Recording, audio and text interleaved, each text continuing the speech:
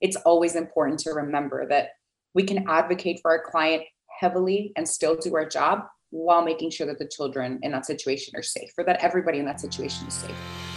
You're listening to the Texas Family Law Insiders Podcast, your source for the latest news and trends in family law in the state of Texas. Now here's your host, Attorney Holly Draper.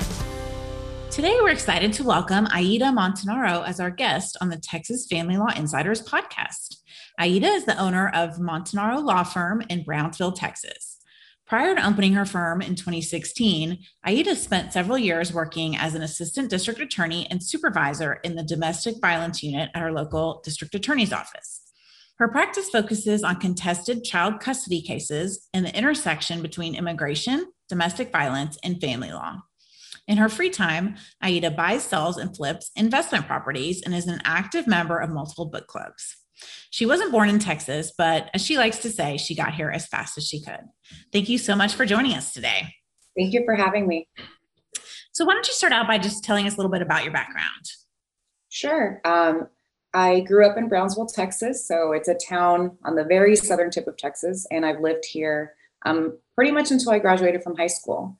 So I left town to attend UT Austin, where I obtained my bachelor's in political communications. And then I went off to St. Mary's in San Antonio, where I participated in a joint master's JD program. So I have my JD and a master's in international relations with a focus on security policy and national security issues.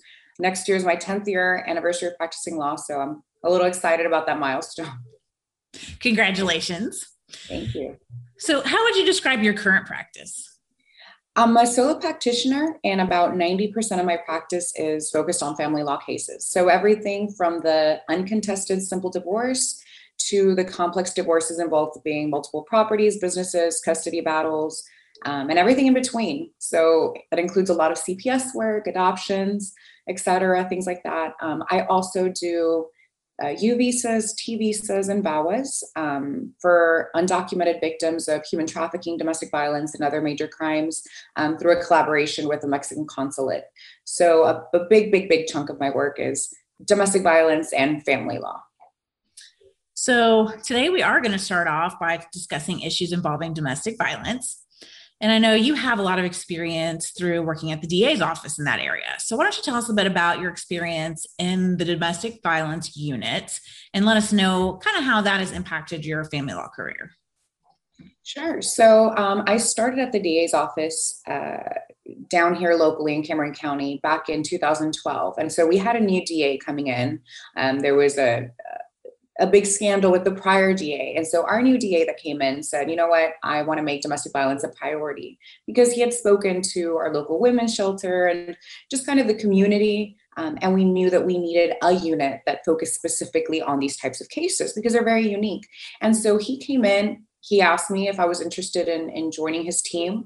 We hit the ground running, and I got to say, he did everything from a public relations campaign where we reached out to the community, went out into the schools to talk to kids about dating violence and getting them started early because, you know, prevention is key. We rethought the entire idea of taking affidavits of non-prosecution because that's something that a lot of domestic violence cases entail. And so in the past, you know, cases were just dismissed with this affidavit of non-prosecution. And that kind of helped change the tide, as well as providing officers and ADAs about training regarding kind of the red flags and the cycle of violence and how to treat victims and how to treat offenders when you run into this situation. And so when I left the DA's office and I came into public practice or private practice, I started seeing that there was other ways in which I could help the victims. As an ADA, you're helping them on their criminal matter and you're trying to resolve that for them. But there's this multidisciplinary approach that we have to take as attorneys in private practice and family law. And so you start forging those relationships with marriage counselors and counselors for domestic violence cases, or for children that have grown up in homes where there is either fraught with a lot of friction or domestic violence, things like that. So starting at the DA's definitely gave me that perspective that I needed to understand that not every divorce is the same and that there are very unique issues that sometimes need to be handled very delicately. So one of the things you mentioned was about recognizing red flags. That's something I think as family lawyers, we really need to be good at doing as well, because, oftentimes you'll hear lawyers say there's three sides to every story, right? His, hers, and the truth.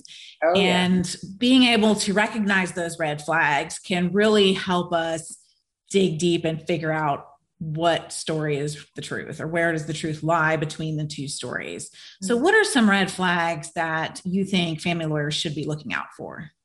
So one of the things that I like to look at and kind of keep presence of mind when I'm discussing these domestic violence cases with potential clients or with victims is having that power and control wheel image. And I don't know how many people are familiar with it, but the power and control wheel was developed to kind of help explain the different types of family violence. So it's all based on power and control, so financial control and control over a person's autonomy. So when they give different examples, if, just as an example, if there's a male offender saying to the female, you can't go with your family, go with your friends, you don't have any, financial liberties or financial freedoms, all those isolating the victims, things like that, those are all red flags. And, it might not be the physical violence, but there is a lot more to domestic violence than just physical violence. And so when I interview my clients, I've been looking at that power and control wheel for years. I haven't memorized, but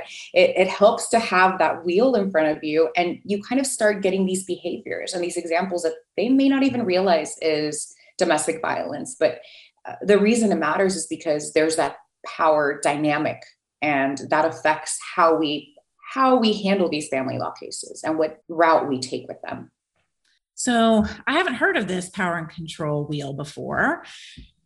Let's talk a little bit more about that. Do you know where our listeners can go to find it or to find out more about it? Actually, I have a feeling if you just Google like power and control wheels, you'll come up with an image. And it's, like I said, a big circle. And it talks about the different areas of, and I wish I had kind of looked this up. I should have probably looked this up right before then, but it has a different sections of financial, emotional, familial types of control. And then it gives different examples in each one. So if you're not familiar with it, you kind of get this image and you're able to kind of put the picture together. And it's really helpful also to victims because they're able to see that they're not crazy. These behaviors, what they were going through is something that's very legitimate. And so we have to be able to give them that power to know that, okay, I'm a victim, but I'm moving forward. I'm able to take this case on instead of having me continue be the victim in that role. You as the attorney serve as that buffer. You often see the aggressors or the perpetrators using multiple areas of that power and control wheel, or does it tend to focus in one or two? Oh, obviously, like everything, there's a range, right? And so you have the one-time instances of violence, and that's, although obviously nobody condones violence, right? That's very different, this one-time instance of violence, from a pattern of violence, of domestic violence. And that's what I'm talking about with these cases, right? And so when we see these, we normally see it's the physical, but before the physical came about, usually there's a pattern of evolution from isolating them from family and friends and from neighbors, not allowing them to have jobs, not allowing them to have any financial freedoms, and tying them to that person, to the abuser, making them dependent. And those, like I said, those are all financial because that's mostly what I see down here with my clientele. But there's also, for example, immigration. So they threaten with deportation and they try to bring that up in custody cases. And luckily, a lot of the judges that we have down here are local, and they understand our community is very unique. It's very different. We're a border town. And so you can't come in as an offender and say, yeah, I offended, or yes, I have this criminal record, which just happened to me several times. And they say, but the victim is here and documented, so she committed a crime too. And they're not receptive, thankfully, to that argument. But that is an argument that they make. And that's a very legitimate concern that victims have. And I'm sure that keeps a lot of victims, particularly in your area, from coming forward because they have that fear. Definitely. So, as family lawyers, we see the whole spectrum of family violence cases. Do you have any advice for attorneys in how to tell when a family violence claim is legitimate and when it might not be?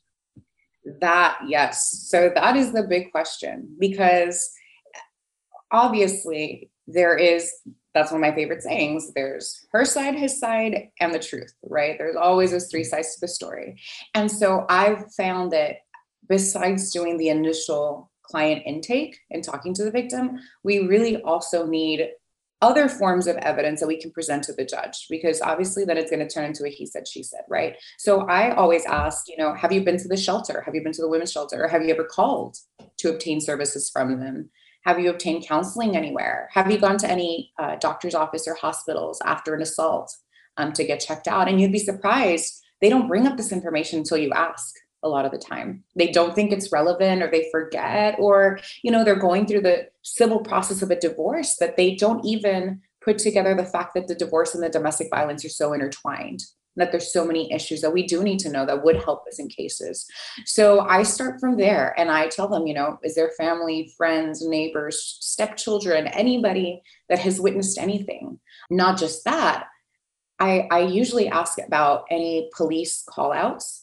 So not necessarily convictions or any, arrests for domestic violence, just any police call outs. And, you can get information from there through open records requests. And then you'll see sometimes really great reports that obviously show you something happened and there was some assault. But sometimes the officers feel like, you know what, she doesn't want to press charges, so I'm not going to move forward on this, or for whatever reason, the DA's office doesn't prosecute, for whatever it is.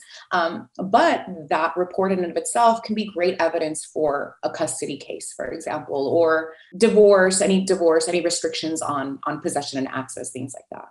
So obviously, if you're trying to pursue a custody case and you're alleging domestic violence, those police reports, arrest records, things like that are excellent evidence. But we all know that a lot of domestic violence victims don't call the police. They keep it a secret. They don't want him to lose his job. They don't want her to, be kicked out of whatever organization. The fear leads people not to report it, not to call the police, not to have the person arrested. And that's where it can really be difficult as an attorney. How do we establish that this was actually really happening, and B, how do we prove it to the court? Yes, that is a really good point. It is difficult. The majority of cases don't have police reports, and you're right. I ask it because sometimes there are, sometimes there's not. A lot of the time there's not, and so that's when domestic violence is often said it's something that occurs in the home, right? And so nobody wants to let people into their home. Nobody wants to let people know what's going on in their home. So already it's a crime that occurs behind closed doors for the most part. But I've found that in more egregious cases, sometimes the offender can't control their ire even in public. And so there'll be incidents. I'll have clients tell me, well, there was this incident once when we went to, go drop off the rent, and we got into it outside and he pushed me and this and that. And okay, was a manager on site? Usually there is some kind of public outburst, and sometimes there will be witnesses. Sometimes there's not, but I think what I try to do is I try to prep my client, and I tell them, look, I'm going to ask you some very difficult questions. It's going to be he said, she said, and we're going to go in front of the judge. And a lot of the time the judges tend to a lot of leeway because they understand that it's something that occurs in the home. And then we have the offender come and give his version. But you'd be surprised a lot of the time, the offenders dig their own hole. And so that kind of explodes in their face. Oftentimes in custody cases, the violence is just between the parents and is not specifically targeted at the children. And obviously having children witness domestic violence with their parents is not good. But in my experience, a lot of judges seem to think that if we can just separate the parents, the issue is resolved. What are your thoughts on that? Oh, I tell sometimes we need to inform just kind of our jurors or the bench or just the community in general about what happens when you separate a couple that there's domestic violence within that relationship. And 70% of cases of domestic violence where somebody murders a partner is when they leave. So when they actually separate, that's the most dangerous time. It's not when they're in the relationship. And so a lot of the time I have clients that come in and they're victims of violence and they're wanting to proceed with a divorce, but they're still living with their partner. That's very common. And so because they're living there, they're scared of that time when they're served with a TRO or they're served with the divorce papers. And they're well aware that that separation is what causes the problem. So every time that a judge issues an order, in my cases where there is domestic violence and the parties are in the process of separating, literally at the temporary orders hearing, I told the judges, we need to put a lot of safeguards in place and make sure that, they're meeting at a public place that has cameras where they do the exchange of the children. If we can't get a competent adult to just take over and do the exchange to minimize the parents running into each other. I try to use a lot of the communication apps between the parents so we can kind of see the dynamic, see what's going on, and keep an eye on the conversations. It's a dangerous time. And I think that remembering that makes it more important, because it's so easy to think that we're separating them, the problem ends there. That's when the problem sometimes really begins to ramp up. In a lot of family law courts, mediation is mandatory before you can have a final trial. How does domestic violence play into that? So there is a provision in the family code that talks about mediation. And I believe I was reading about it the other day, 6.602, around there. And it states that if there is domestic violence and the court orders mediation, the party can request a hearing. And then in the hearing, there's a preponderance of the evidence, whether they believe that there was domestic violence or not. And if they believe that there was, then the judge can say, okay, you know what, we're going to scrap mediation and not make it mandatory, because a lot of judges are making mediation mandatory. And it's understandable in a lot of cases. But when we look at power and control and the dynamic between the victim and the abuser, you're putting them in a situation where there's still that power struggle. And obviously the legislature felt that was a good reason to not have mandatory mediation. If the judge does find that he's going to order mediation anyway, after having that hearing, then he can still put safeguards in place, like making sure that there are restrictions. For example, I've had a judge do this where we meet at a neutral ground and then the abuser, the person that was alleged to have committed violence, has to leave the mediation first and be completely gone. And so then the opposing party can come out and then leave, and we won't have any issues in the parking lot or anything like that, which sometimes happens. So there are some safeguards in place. Do you find in your domestic violence cases that you still do mediate regularly, or do you skip that step? Unfortunately, we do still have to mediate. Luckily, during the pandemic, it's been a lot easier because it's through Zoom. They don't have to be in the same room or in the same building or in the same city, right? But even when we were doing them in person, I make sure that if it's a case that has those kinds of issues, I let opposing counsel know already, because they tend to know that that's where we're going with this. And I say, hey, you know what, can we make sure that your client leaves first or mine leaves first, or and everybody's been super great and helpful with that. So, we are still doing mediation, but there's a few cases where the judges found that it would do more harm than good.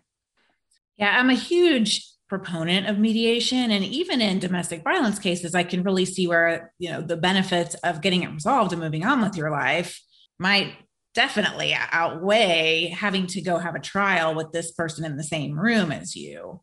So I kind of see both sides of it. I'm hopeful that Zoom mediations are here to stay, for one thing, and hopefully that can be an additional level of separation between the parties to allow mediation to be effective. I also think, my experience, if the mediator is aware that there's a domestic violence allegation, they're usually very understanding about, not needing a court order to have people arrive at staggered times, or make sure that one party has left the premises before the other party leaves. Yes. So, I certainly, even though the code may allow you to not have to mediate, I almost always still recommend it for clients. I agree. There can be sufficient restrictions in place to make it safe. And I think that the most important thing above all is having an attorney that's your advocate if you're a victim, because that's really where it comes about. You are that barrier between them and the abusive partner. And so becoming their advocate becomes very important, and also gives them the power to say, you know what, I'm not under this person's control anymore. Exactly. So transitioning more to trial, do you find that experts are often needed in domestic violence cases? Are they needed? Yes. Are they used? Not as often as they should be, right? But obviously there's a lot of constraints. So there's time and financial restraints, and a lot of clients don't have the funds to hire an expert for cases like this. But I've found that if, for example, the client has been going to counseling, you can bring in the counselor. They'd be happy to testify. Sometimes you can have, like, for example, here we have our battered women's shelter, and they have a ton of advocates with years of experience. And so they've gone to different trainings, to expert witness trainings, where they can explain the power and control wheel to the general public and even to the judges, because not everybody is familiar with it. It's not something that you see or you learn about every day. I learned about it years into my, career in domestic violence, right? And so if you have those community members, either the shelter workers or the advocate or the director of the center or a counselor or anything like that, they're very much experts, and they can talk about this dynamic and why victims do certain things, why they exhibit certain behaviors, and why abusers exhibit certain behaviors. So they're definitely underused, but I think they're a great tool, especially if you can find somebody in your community, like in those shelters or in those centers, that you can prep and just kind of work with. And it would be a lot more cost effective and a lot more helpful for your case. So I hadn't heard about that shelters have advocates that you can have as expert witnesses. That's excellent information. Do those advocates usually charge for their services, or is that something they're doing as part of their nonprofit? So when I was at the DA's office, my boss at the time, and he's still the current DA in Cameron County, sent me to a training on strangulation. So specifically prosecuting strangulation cases, because those are amongst the most difficult cases to prosecute, to prove. Like, how do you prove impeding breath? That's very subjective. And the community doesn't understand everything that goes about, everything that a prosecutor needs to prove in a domestic violence case. They feel like it has to be something outright egregious. And sometimes just proving, the specific elements of your case, even if you prove them all, are not enough. And so when I went to that expert witness training, I talked to the shelter and I said, look, I can prep you as a witness. I can ask you the questions that, are going to be asked. And all I need to do is for you to run down your expertise and then just talk about domestic violence in general. It doesn't even have to be about this specific case. You know what I mean? It depends how you want to use them, because you can use them both ways. I found that they're very open to it. They haven't charged. They don't charge, as far as I know. They're a nonprofit. The only issue is just the timing of it, right? And so if you have trial, you don't know if it's going to go tomorrow or next month or next year. And sometimes they push it until the last minute, and then they have to appear, right? And so kind of scheduling that, just like with any expert, is the difficulty. But if you build a good relationship with your shelter, with your local shelter, your local center, or even talk to the advocates at the district attorney's office, because different district attorney's offices also have, for the most part, crime victim advocates, and they would also be great people to be able to point you to different resources that can be your experts in your cases. CPS can also play a role often in cases involving domestic violence. How does it impact a family law case if CPS gets involved? So, that's tough, because I do a lot of CPS work, and one of the policies of the Department of CPS is to remove children, or they consider that children are in danger if they've witnessed domestic violence. So let's say, for example, dad assaults mom and the children are around and the children see, they open up a CPS case, not just against dad, but against mom as well. And that system shifts the blame partly on the victim, which we know for many reasons why they don't leave or why they stay. And so I think that becomes a big issue, because it comes at odds with what's in the best interest of the children. Because a lot of the time the children, and I also do a lot of ad litem and guardian ad litem work with CPS. They'll tell you, like, I'm just scared when they fight. I want to be with, the person that's not abusive. They will tell you straight up, they're not in danger with that person. But the department feels that they're in danger because of the environment, and that's understandable. With your family law case, I found that if we have a good enough relationship with the department, we can merge these cases together. So we can say, this judge wants these restrictions, CPS caseworkers want these restrictions. Let's work together and find out what we can do to make sure that not just the children are good and they're in a good environment, but that the victim is also safe.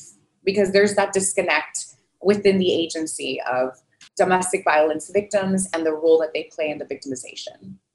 Right. And in my experience, CPS will often kind of bow out if they know that there's an ongoing SAPSR or divorce proceeding involving these same parties, but they can still be a very helpful resource in terms of presenting your case. If CPS is investigating it and what did they find and what do they believe is happening, can definitely help on either side, depending on what CPS feels, because they're kind of a neutral party in the whole thing. Oh yeah, I definitely agree.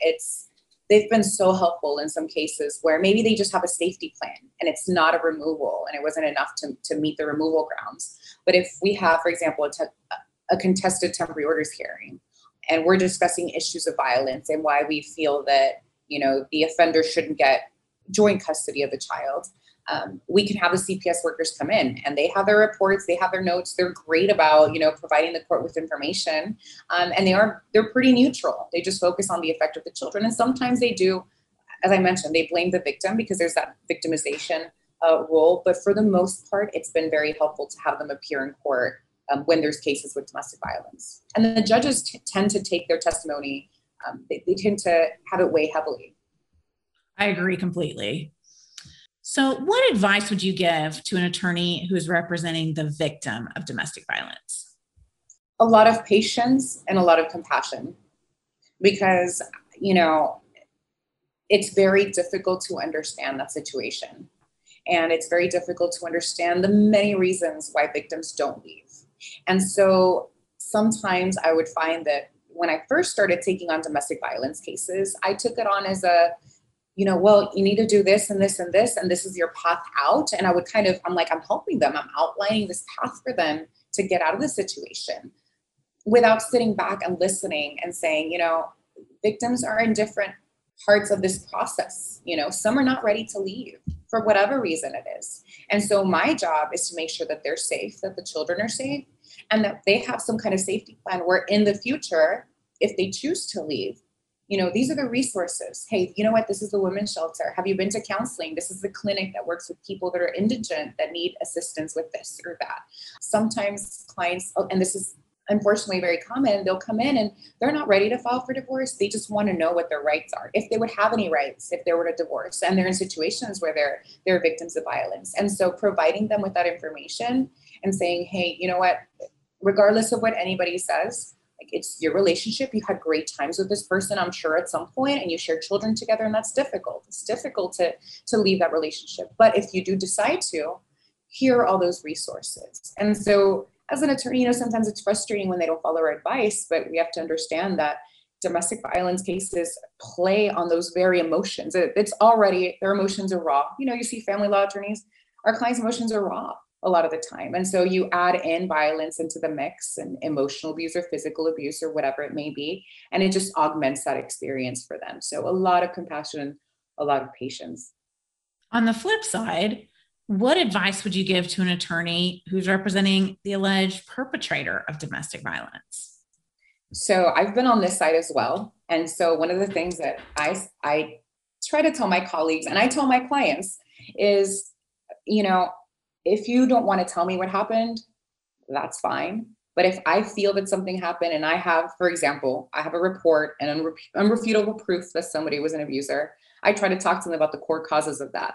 Okay, what happened? Is this a pattern? Have the police been called? Same kind of questions I would ask the victim. But then have you ever thought about taking BIP classes? So BIP is a batterers intervention and prevention program developed by the state. And studies show that it's one of the most effective programs preventing recidivism and domestic violence. So it's aimed specifically at perpetrators, right? And so I'm a big proponent of that. And I tell my clients, look, heart to heart, like if this is something that you feel you need and you're going to go and talk in this group of guys or girls or whoever's in the same situation as you as abusers, this may help you be a better parent to your child. Obviously, not all our clients are going to take our advice and are going to listen to what we're saying, but I make sure that, it's always important to remember that we can advocate for our client heavily and still do our job while making sure that the children in that situation are safe, or that everybody in that situation is safe. Tell my clients, look, we're going to, for example, with if it's an alleged perpetrator of domestic violence, I'm like, look, they want to include these restrictions, but if you're not going to violate them, what is the problem? So let's put them in there, and they're going to be mutual. And so, things like that, and having that heavy heart to heart with them. And I think that's very important to remember. So you mentioned the BIP classes. The only time I've really seen that be included in an order has been in the CPS context. Mm-hmm. Is that something that private parties can voluntarily choose to participate in, or do they have to be going through either a criminal court or a CPS litigation? So they can do it through criminal court, and obviously they're paying, it's like $25 a class for the 24 classes or whatever it is, right? Because it's a weeks long course. It's very intensive. If they actually do it through CPS pays for it. So they don't have to pay anything, which is great. But if the party is not in a criminal matter and they're not in a CPS case, they can go and sign up. And there's, I don't want to say every community has somebody that teaches BIP, but like our community is pretty small. And we have Friendship of Women that teach the BIP classes, and they're certified and they have everybody trained. And so they have people sign up voluntarily. Now, as the attorney representing an alleged perpetrator, I always push for it. If I feel that they're going to prove their case of domestic violence, hey, then do it. What do you have to lose?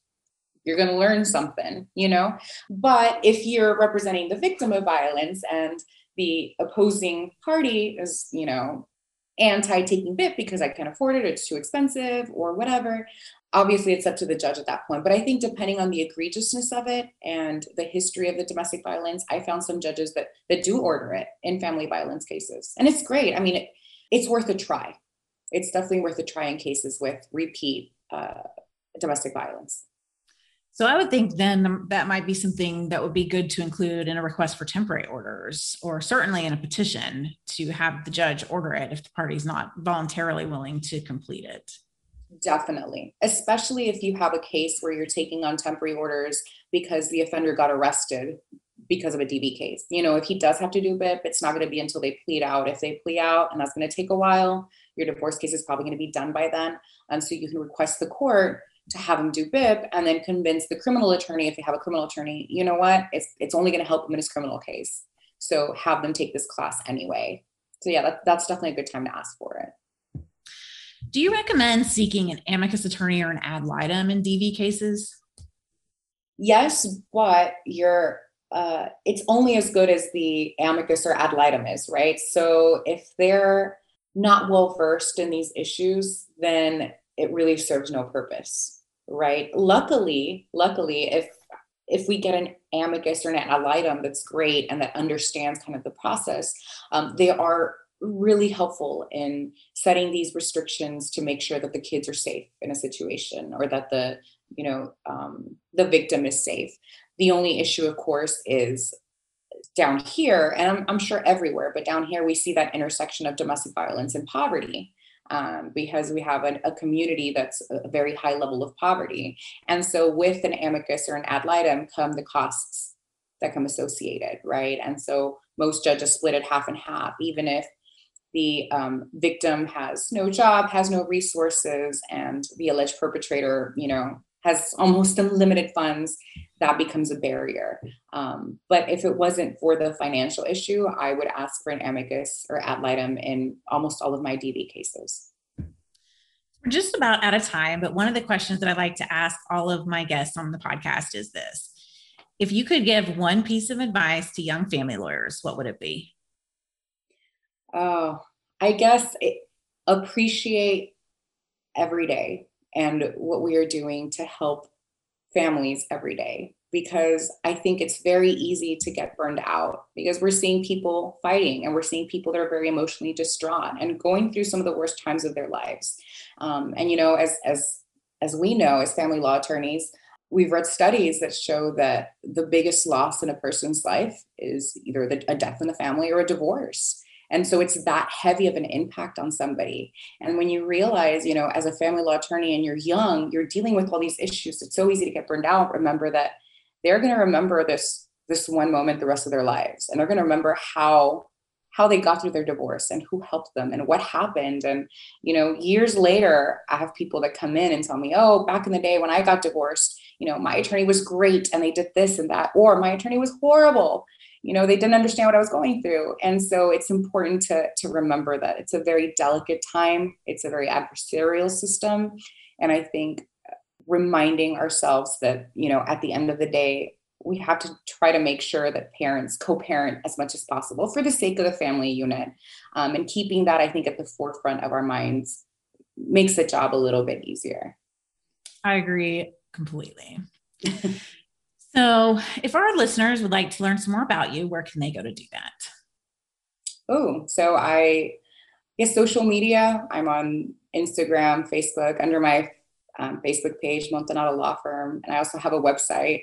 And if you Google me, you'll probably see a ton of articles on domestic violence and my work on the boards and things like that. So I'm pretty easy to reach anywhere on social media. Well, thank you so much for joining us today. I certainly learned a lot of good information about domestic violence and its impact with family law. For our listeners, if you enjoyed this podcast, please take a second to leave us a review and subscribe so you can enjoy future episodes. And thanks for being here. Thank you. The Texas Family Law Insiders Podcast is sponsored by the Draper Law Firm. We help people navigate divorce and child custody cases and handle family law appellate matters. For more information, visit our website at www.draperfirm.com.